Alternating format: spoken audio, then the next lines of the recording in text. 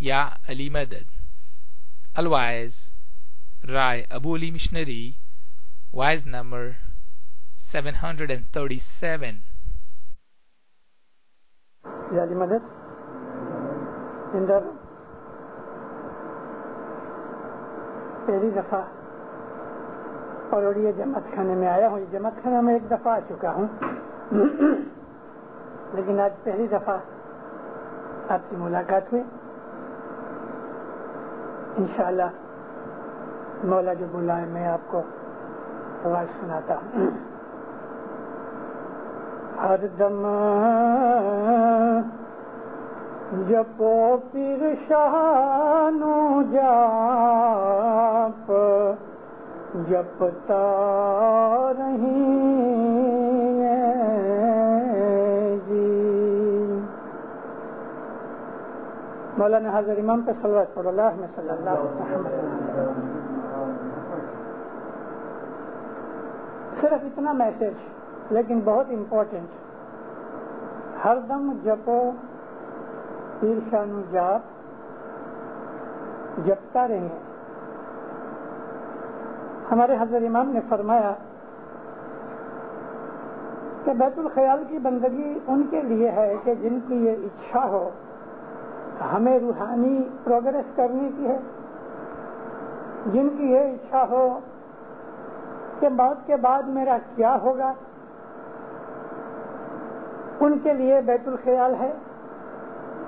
مگر جو آدمی بیت الخیال میں سیریس نہیں اور دنیا کی چیزوں میں پڑا ہے, مولا فرماتے ہیں اس کو بیت الخیال کا بول لینے کی کوئی ضرورت نہیں. امام کا کام ہے ہمارے دوردنی دے. امام کا کام ہے ہمیں ہدایت کرے. امام کا کام یہ ہے ہماری مشکلیں دور کرے اور ہمارے سوالوں کا جواب دے. مولانا حضرت امام نے جبھی بھی بیت الخیال کا کام کرنے کے لیے جماعت میں حاضری دی تو امام پہلا سوال یہ کرتے ہیں, بھلا تم اپنی راضی خوشی سے آئے ہو یا کسی کے کہنے سے آئے ہو؟ تو جماعت ہاتھ اونچا کر کے کہے نہیں خداوند ہم راضی خوشی سے آئے ہیں. مولا پوچھے تمہارے مات پتا نے, تمہارے یار دوست نے, تمہارے بھائیوں نے تم کو کہا کہ اس کام میں جاؤ, کہ نہیں خداوند ایسا نہیں ہے. اچھا دیکھو یہ کام بہت گمبھیر ہے, بڑا سیریس ہے. ایک دفعہ جو کبھی اس کام میں آ گئے تو پھر زندگی بھر اس میں سے باہر نہیں نکل سکتے. اس کے لیے ابھی سے نکی کرو کہ کبھی تم سے یہ کام ہو سکے گا تو لو, نہیں ہو سکے گا تو ابھی بھی تم چلے جاؤ. اسی طرح سے امام نے ایک دفعہ دار السلام کے جماعت خانے میں جب فرمان کیا, امام کی اس بات کے اوپر ایک لڑکا سوچتا رہا, بالکل پیچھے بیٹھا تھا. امام تھوڑی دیر چپ رہے,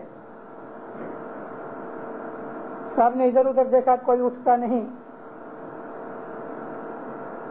مولا نے بول دیا اور اتنی دیر میں وہ لڑکا پیچھے بیٹھا تھا وہ اٹھ گیا. لڑکا جب ہی اٹھا دروازے پہ آیا, میں دروازے پہ کھڑا تھا. میں نے اس کو پوچھا کہ بھئی کیوں جاتے ہو, کہ میرے سے یہ کام نہیں ہوگا.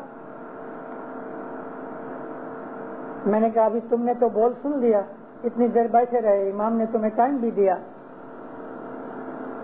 لیکن ابھی میں تمہیں باہر نہیں جانے دوں, تو ٹھہر کر. مولا اپنا کام پورا کر کے آئے, مجھے پوچھے کیا ہے مشنری. میں نے کہا خدا نے اس نے بول کے سن لیا اور اب یہ کہتا ہے کہ میرے سے نہیں ہوتا. حضرت امام نے اس کو فرمایا کہ میں تجھے 2 برس کی چھٹی دیتا ہوں. 2 برس تم عبادت مت کرو, اس بول کو بھول جاؤ, یاد مت کرنا.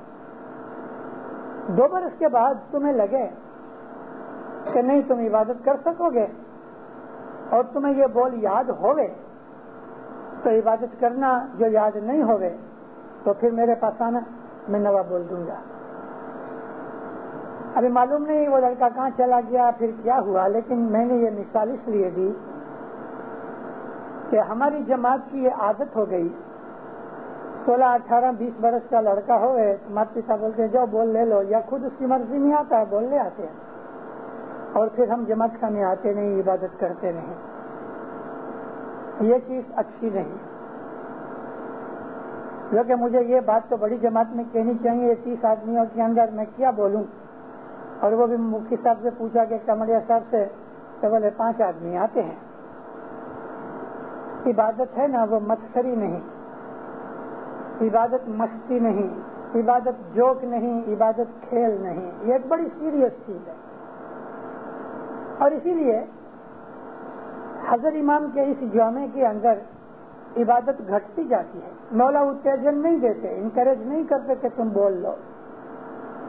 مولا نے بہت دفعہ مشنریوں کے ساتھ یہ باتیں بھی کی ہیں، اور ہم خود بھی لوگوں کو پہلے کی طرح امام سلطان محمد شاہ کے جامع کے اندر انکریج کرتے تھے، لیکن اب ہم انکریج نہیں کرتے، ڈسکریج بھی نہیں کرتے، لیکن انکریج نہیں کرتے کہ تم بول لو.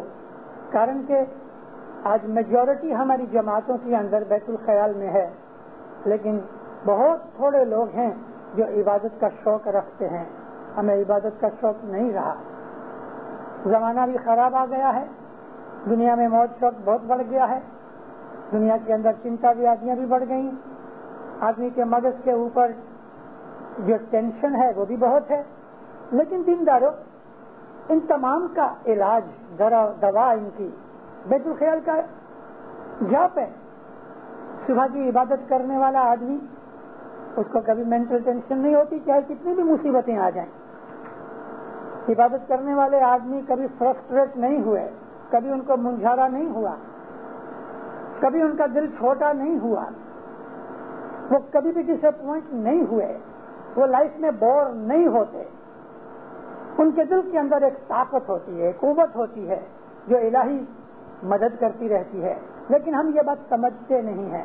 دنیا کی جب ہمیں ویادیاں آتی ہیں تو شراب میں اور دوسرے دنیا کی موج شوق میں پڑ جاتے ہیں، لیکن کبھی ہم عبادت کریں تو جو ہم کو دنیا کی بدیوں میں نقصان ہوتے ہیں وہ ہمیں عبادت کے فائدے سے دور ہو جانے کی طاقت دیتے ہیں. عبادت ہمیں قوت دیتی ہے، عبادت انسان کے دل کے اندر ہمت دیتی ہے. امام فرمایا کبھی 100 دفعہ بھی تم نیچے گر جاؤ گے، قوموں کا فرمان ہے، 100 دفعہ بھی کبھی تم دنیا میں لٹ جاؤ اور اکنامیکلی دنیا کے اندر تم گر جاؤ گے، اگر تمہارا ایمان مضبوط ہوگا تو تم 100 دفعہ کھڑے ہو جاؤ گے. ایک طاقت والا آدمی، تندرست جوان آدمی، پاؤں کی ٹھوکر لگتی ہے، گر پڑتا ہے، وہ پھر کھڑا ہو جاتا ہے. لیکن کوئی بیمار یا 80-85-100 برس کا بوڑھا آدمی اگر گر جائے تو پھر وہ اٹھ نہیں سکتا. بالکل یہی حالت جس انسان کی آتما کمزور ہو گئی ہے، اس کو دنیا کا تھوڑا سا دکھ آتا ہے نا تو ایسا نیچے گر پڑتا ہے، اتنا وہ بے اطمینان ہو جاتا ہے، یعنی اس کو اتنی آشا چھوڑ دینے کی بات آ جاتی ہے، نراش ہو جاتا ہے، ڈسکریج ہو جاتا ہے، ڈس ہارٹنڈ ہو جاتا ہے، نا امید ہو جاتا ہے، کیونکہ اس کا ایمان کمزور ہے. اگر ایمان مضبوط ہے تو انسان ان چیزوں کی پرواہ نہیں کرتا. اور ایمان کو مضبوط کرنے کے لیے سب سے بڑی دوا جو ہے وہ بیت الخیال کی عبادت ہے، جو ہم کو دنیا کے فائدے تو دیتی ہے، دین کے فائدے تو بے حساب ہیں. عبادت میں ہم کمزور ہو گئے، بہت کمزور ہو گئے. گئے 5 برس سے میں افریقہ کے اندر دیکھتا ہوں، خاص کر کے افریقہ کی جماعت گئے 5 برس میں روحانیت میں کمزور ہو گئی. ہماری جماعت خانوں کی حاضریاں بھی گھٹ گئیں، ہماری آپس کے اندر اتفاق محبت ہے وہ بھی گھٹ گیا، دھرم کی لازمی گھٹ گئی، دھرم کا شوق گھٹ گیا. عبادت کرنے کی تو بات چھوڑ دو، بڑے بڑی جگہوں کے اوپر بھی دار السلام جیسی کہ نیروبی جیسی جگہ ہیں، آپ حساب کرو ان لوگوں کی بستی کا حساب کرو، پاپولیشن کتنی ہے، اور پروڑیے دیکھو تو 10% بھی آدمی ہوتے نہیں.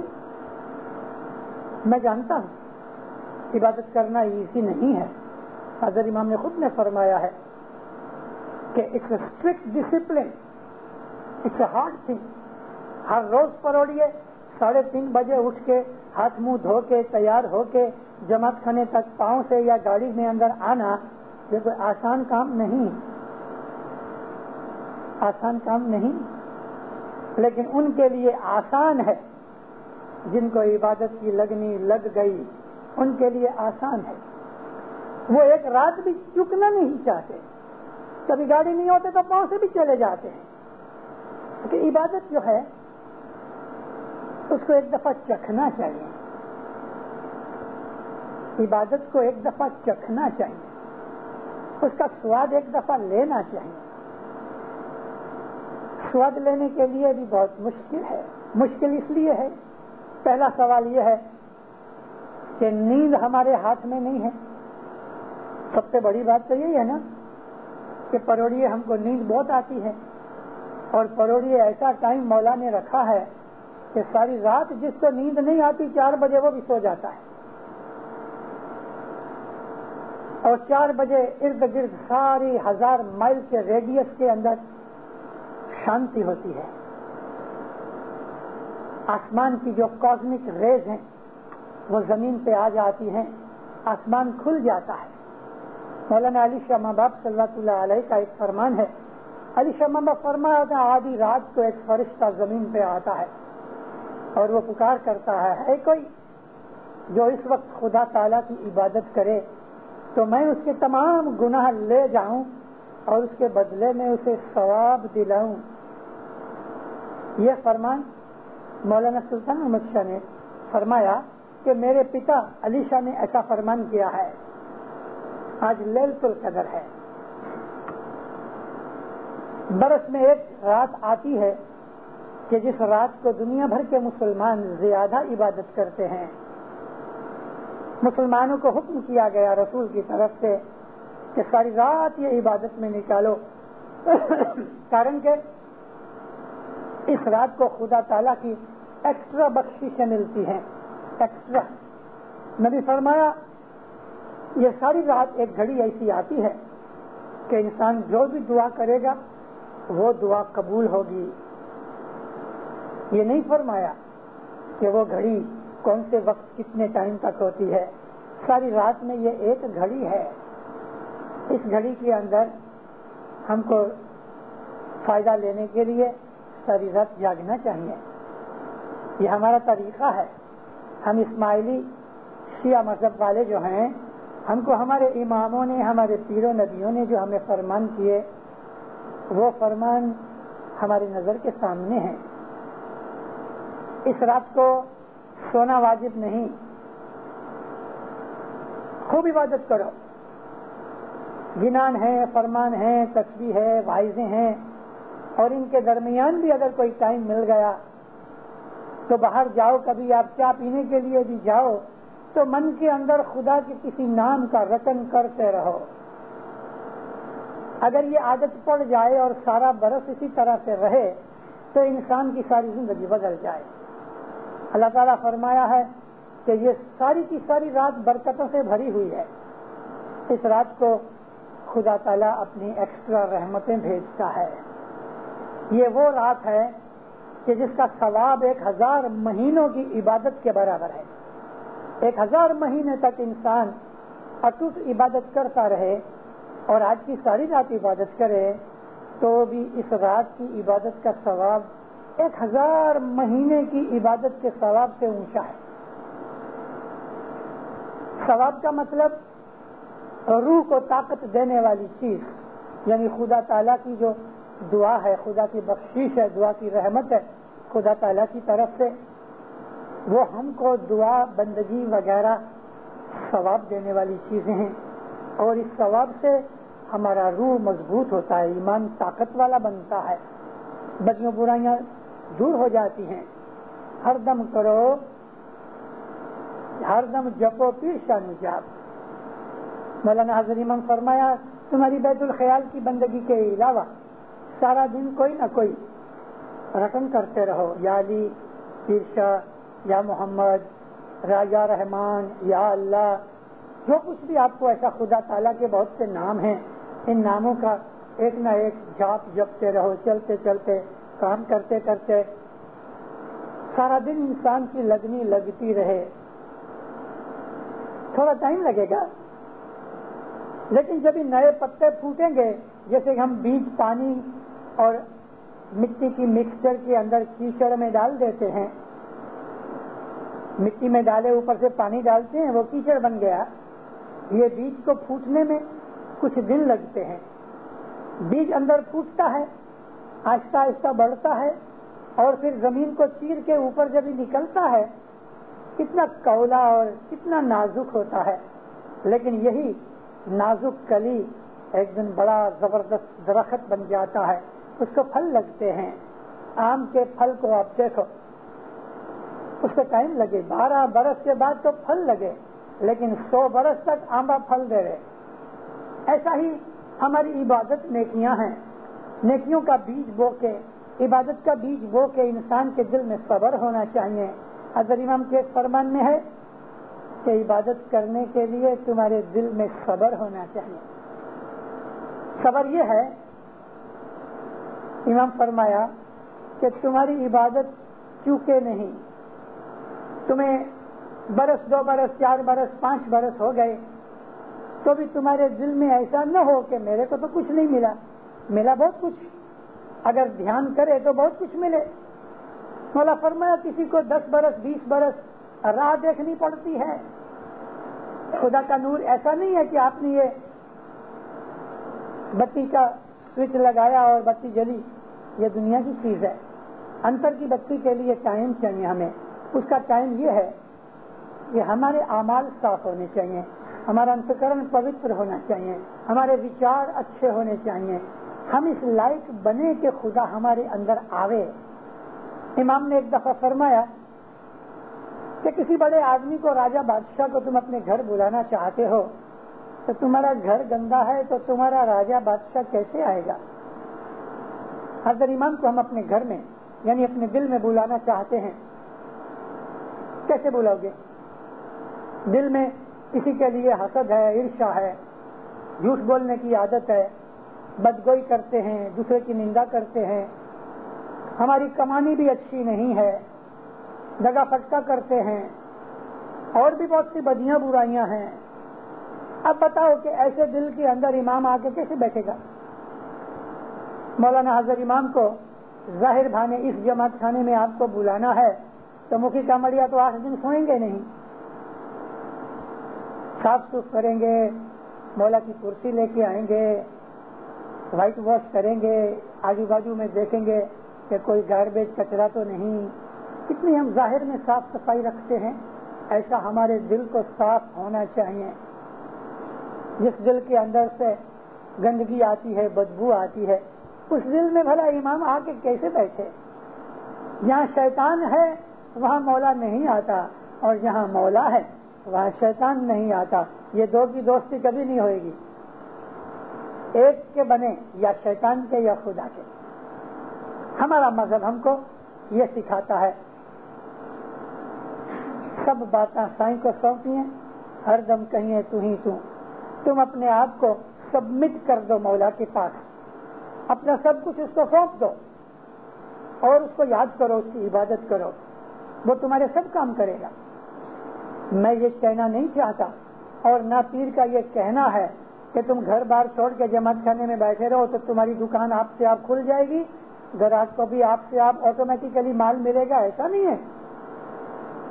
دنیا میں ہمیں کام تو کرنا ہے، لیکن ہمارا دل مولا کی محبت کے اندر اگر لگ گیا اور ہم امام کے فرمان کے حساب سے جو جیون گزارے، ہمارے ایمان کے اندر مضبوطی ہوئے، دسمن ہماری اچھی پاک ہوئے، ہمارے کرتویہ کیریکٹر عمل اعمال ہمارے اچھے ہوئے، امام کو ہر وقت یاد کرتے رہیں، ہم کسی کی بدی برائی نہ کریں، نہ ہم کسی کا مال کھاویں، نہ ہمارے دل کے اندر کوئی ویر ویرودھ ہوئے، ایسے پاک دل کے ساتھ دنیا میں بھی رہو تو دین کے اندر ہمیں بہت مزہ آئے گا۔ آج کی لیلۃ القدر برس میں ایک ایسی رات آتی ہے کہ اس رات خدا تعالیٰ کی، میں نے آپ کو عرض کی کہ ایکسٹرا بخششیں ملتی ہیں۔ یہ بخششیں آج کا دن ہیں لیکن میں نے لیلۃ القدر کی فلسفی جو جماعتوں کے اندر کہی تو دینداروں وہ ایسی ہے کہ آپ عبادت کرو. کوئی ایک دن ایسا آئے گا کہ مولا عبادت میں آپ کو اپنے نور کی بخشش دے گا. وہ رات آپ کے لیے قدر کی رات ہے.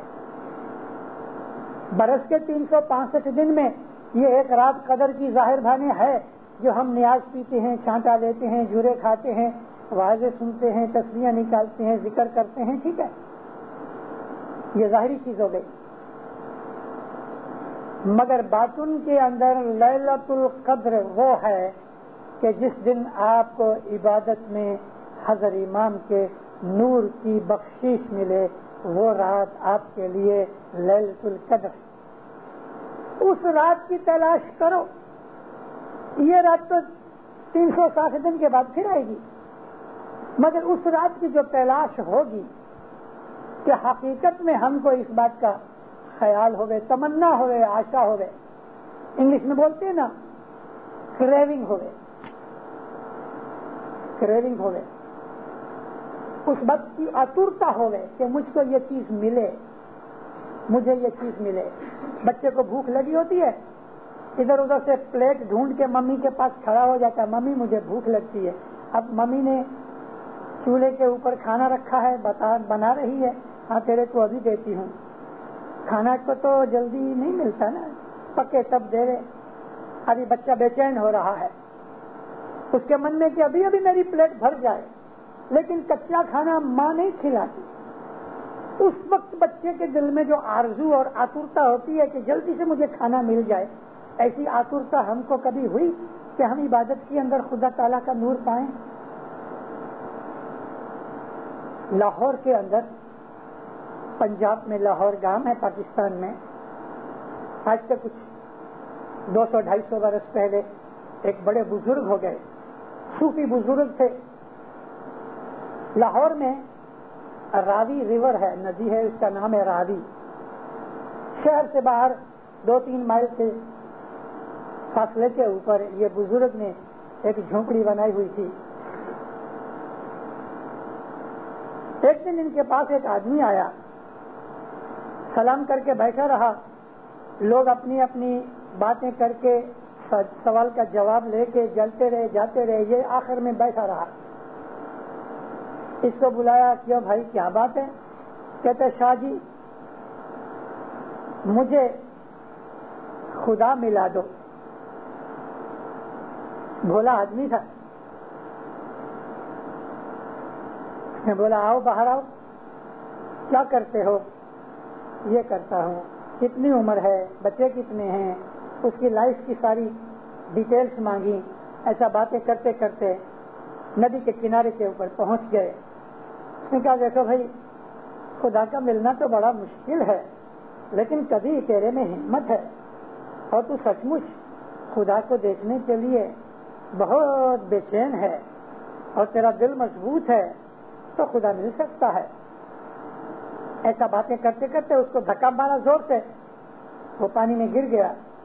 وہ جگہ اچھی نہیں تھی, پانی بڑا گہرا تھا اور اس کو تیرنا آتا نہیں تھا. ڈبکیاں کھانے لگا, پکار کرنے لگا. تھوڑی دیر تک چھوڑ دیا. اس کے بعد یہ شاہ صاحب اندر کودے اور اس کو پانی سے باہر نکالا. مردے کی طرح ہو گیا تھا. اتنی دیر میں زمین پہ لٹا دیا, تھوڑا سا پانی بھی پیا, پیٹ کے اوپر اوندا لٹکا کے پاؤں مارا, منہ میں سے پانی نکلا. اس کو ادھر ہی چھوڑ کے شاہ صاحب چلے گئے. 5-6 گھنٹے تک یہ ادھر ہی پڑا رہا, سویا رہا, ویک ہو گیا. شام کو ذرا طاقت آئی, آہستہ سے اٹھا. اس کی جھونپڑی کے پاس کھڑے ہو کے کہتا ہے شاہ جی میں نے آپ کا کیا بگاڑا؟ آپ نے مجھے دھکا دے کے ڈبو مرنے کے لیے کوشش کی. نہیں بیٹا, میں نے تیرے سوال کا جواب دیا. میں تجھے مارنا نہیں چاہتا, میں خدا تعالیٰ کا بندہ ہوں. تو نے مجھے سوال کیا کہ مجھے خدا ملا دو, میں نے تجھے جواب دیا کہ ایسا جواب کہ میں مر جاتا تو وہ میں کھڑا تھا, میں تجھے ڈوبنے تو نہیں دیتا. بھلا تو مجھے یہ بتا, جب تو ڈوبتا تھا تو اس وقت تمہیں کون سی چیز کی اچھا تھی؟ کہتا ہے بس اس وقت تو ایک ہی اچھا تھی کہ میں باہر آ جاؤں اور سانس لوں. اچھا، جتنی تیرے کو جان بچانے کی اچھا تھی، کبھی اس کا 1% بھی ایسی تیور اچھا اگر خدا کو دیکھنے کے لیے ہو تو تم کو خدا نظر آئے گا. خدا کو چاہنے کے لیے، خدا کو دیکھنے کے لیے ہمارے دل کے اندر امید ہونی چاہیے، اس کی چاہنا ہونی چاہیے، اس کی آترتا ہونی چاہیے، اس کی محبت ہونی چاہیے. تب جا کے ہمیں خدا ملتا ہے. اور خدا کو ملنے والے آدمی کیسے ہوتے ہیں؟ لچے، لفنگے، بدماش ہوتے ہیں؟ ایسے تو نہیں ہوتے. خدا کے جو بندے ہوتے ہیں وہ تو فرشتوں کی طرح پاک نیک ہوتے ہیں. تو کیا ہم اس لائق ہیں؟ اپنا خود کا سٹاک لو. میری بدیاں برائیاں میں جانتا ہوں، لوگ نہیں جانتے. اسی طرح سے ہر آدمی جو کبھی اپنی زندگی کا، اپنے کیریکٹر کا، اپنی عادتوں کا، اپنے اعمال کا، اپنے وچاروں کا، اپنے ایمان کا، اپنی نیکیوں کا، اپنی بدیوں کا اگر انسان خیال کرے ایک آرام سے بیٹھ کے، تو اس کو خود کو پتہ لگ جائے گا کہ میں کتنا برا ہوں اور کتنا اچھا ہوں. اور کتنا برا ہوں اس حساب سے اس کو پتہ لگ جائے گا کہ میں خدا تعالیٰ کو پانے کے لائق نہیں ہوں. بیت الخیال کی عبادت لینے کا مقصد کیا ہمارا؟ بس یہی کہ کوئی مجھ کو یہ نہ کہے کہ بیت الخیال میں نہیں. ہماری ادھر کی پروسا ہو گئی ہے کہ بچے کا جنم ہوتا ہے تو ہم اس کو ادھر لشکر میں ڈال دیتے ہیں. چلو لشکر میں آیا، یہ بھی ایک بخشش ہے. بڑا ہوا تو بیت الخیال کا بول دیا. میں خود آج سے 25-30 برس پہلے جوانوں کو اتےجن دیا کرتا تھا، جاؤ تم بیت الخیال لو، لیکن آج میں ڈسکریج کرتا ہوں، اس لیے کہ ہوتا نہیں ہے. اور بول لے کے بیٹھ جاتے ہیں، سو جاتے ہیں، کئی پھر بھول جاتے ہیں. ایک جماعت کے اندر امام گئے، حضرت امام کی بات کرتا ہوں، 63 سال کی بات ہے، 1963. ایسا ہی چھوٹا جماعت خانہ، ایئر کنڈیشن جماعت خانہ، کارپیٹ بچھا ہوا، لگ بھگ 80-90 آدمیوں کی جماعت. بیت الخیال کا بول بدلانے کے لیے، چٹھی بدلانے کے لیے کچھ 62-63 آدمی بیٹھے تھے. مولانا حضرت امام آ کے بیٹھے، سب کے اوپر نظر ڈالی، ہنس کے دیکھنے لگا، کچھ فرمان کیے. پھر ماں باپ بولا اچھا دیکھو، ہاتھ اونچا کرو جو اپنے بول کو بھول گیا ہے. کسی نے ہاتھ اونچا نہ کیا. مولا بعد میں ہنس کے کہتے ہیں میں تمہارے منہ کی طرف نہیں دیکھوں گا، میں خالی تمہارا ہاتھ ہی دیکھوں گا. جس کو بول بھول گیا ہے ہاتھ اونچا کرو. تو 4-5 آدمیوں نے ہاتھ اونچے کیے. حضرت امام پھر تھوڑا ہنسے. سب بولے میں پرومس کرتا ہوں کہ غصہ نہیں کروں گا، جو بول بھول گئے ہیں ہاتھ اونچا کرو. پتہ کیا ہوا؟ ایک آدمی کے سوائے سب نے ہاتھ اونچے کیے. اب مولا کا منہ ریئلی سیریس ہو گیا. ہنستا تھا مولا کا منہ سیریس ہو گیا. میرے روحانی بچوں، میں نے کہا ہے کہ میں غصہ نہیں کروں گا، میں غصہ تو نہیں کرتا، لیکن تم کو اتنا پوچھتا ہوں کہ دنیا کے مات پتا جس نے تمہیں جنم دیا، اپنے دنیا کے باپ کا نام تم بھولتے ہو، تو تم روحانی باپ کا نام کیسے بھول گئے؟ اس کا مطلب یہ ہے کہ ہم نے عبادت کی ہی نہیں. یہ بڑی سیریس چیز ہے، بہت سیریس چیز. اور اگر لی ہے دینداروں تو اس کو پاڑو، آپ کو بڑے فائدے ہوں گے، دنیا کے بھی ہوں گے، دین کے بھی ہوں گے. عبادت پاڑو، عبادت کرو، ہر روز کرو. جس کو عادت نہیں ہے اٹھنے کی، اس کے لیے میں ایسا کہتا ہوں، فرمان نہیں ہے. مشنری کے طور پہ بہت سے ایکسپیرینس ہو جاتے ہیں مشنریوں کو، اس کے لیے کہتا ہوں کہ جس کو عادت نہیں ہے اٹھنے کی، وہ 4:30 پونے 5 بجے بھی 15-20 منٹ بھی اسٹارٹنگ کے اندر ایون 10 منٹ بندگی شروع کرو. مگر جو جماعت خانے آ سکتے ہو تو بہتر ہے، اس سے اچھی کوئی چیز نہیں تو اپنے گھر پہ عبادت کرو، مگر کھٹلے میں نہیں. جس بیڈ میں سوئے ہو اس میں نہیں، بیڈ کو چھوڑ دو. ہاتھ منہ دھو کے، ایکچولی ہاتھ منہ دھو کے تھوڑا سا پانی پیو. پانی پینے کے لیے میں اس لیے بولتا ہوں کہ نیندر کے اندر 5-6 کلاک میں بہت سا پانی ایویپر ہو جاتا ہے آدمی کا سانس میں، تو پانی پینے سے بلڈ سرکولیشن ایزی ہو جائے گا، وہ ہیلپ فل ہوئے گا. تھوڑا سا پا گلاس پانی 2 گھونٹ پیو، اور بن سکے تو اپنے گھر میں زمین کے اوپر، نہیں تو صوفہ یا کرسی کے اوپر، لیکن بیڈ میں نہیں. ایون 10 منٹ 15 منٹ 10-15 منٹ بھی عبادت کرو. یہ اسٹارٹنگ کے لیے بولتا ہوں. آہستہ آہستہ اس کو بڑھاتے رہو، اور 1-1.5 برس کی ایسی عادت بنا ڈالو یا 6 مہینے کے اندر کہ 4 سے 5 بجے تک عبادت کرو. کوشش کرو اپنے من کو ایکاگر کرنے کی. ہمارا من ایسا ہے، تھوڑی تھوڑی دیر کے بعد دنیا کے خیالوں کے اندر بھٹک جائے گا اور ہم کو بول بھول جائے گا. لیکن پھر آپ بول کو چالو کرو اور دنیا کے خیالات کو بند کرو. یہ اسٹرگل چالو رہے 1 گھنٹہ، انشاءاللہ 12 مہینے یا اس سے کچھ زیادہ وقفہ محنت کرنے سے عادت ایسی مضبوط ہو جائے گی کہ ساری زندگی عبادت کرو گے اور اس کے فائدے ملیں گے. بیت الخیال کی جو عبادت ہے یہ نبیوں کا رستہ ہے، یہ پیروں کا رستہ ہے. مولا نے رحمت کر کے ہمارے اوپر ہم کو یہ چیز بخشی ہے. دنیا میں کسی مذہب کے اندر یہ بخشش نہیں. کرسچنوں میں، ہندوؤں میں، مسلمانوں میں، ہر ایک مذہب میں کچھ ایسے لوگ ہیں کہ جو خود ہی اپنے خیال سے، اپنی مرضی سے وہ صبح 5-1 بجے اٹھتے ہیں، عبادت کرتے ہیں، نماز پڑھتے ہیں، قرآن پڑھتے ہیں، بائبل پڑھتے ہیں. یا کوئی ہندو یا کوئی سکھ وغیرہ ہوئے تو گیتا اور گایتری اور کچھ اس قسم کی جاپ کرتے ہیں. لیکن ہماری جو عبادت ہے وہ اور قسم کی ہے. ہماری عبادت کا ایم جو ہے وہ حضرت ایمان کے نور کی شناخت ہے، اور اس کے نور تک پہنچنے کے لیے ہماری یہ امید ہے. یہ چیز اور کہیں نہیں. یہ اتم میں اتم عبادت جو خداوند عالمین نے ہمیں بخشی ہے دینداروں، اس کا پورا فائدہ اٹھاؤ، پورا فائدہ اٹھاؤ.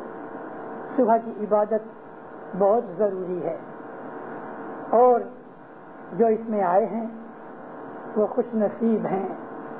آج اس برکت والی رات میں نے سوچا میں آپ کو اور کیا بتاؤں کہ اس رات کو ہم دنیاوی طریقے سے جو لے لیں تو وہ تو ہم نے لے لیا، جرے کھائے، چھانٹا لیا،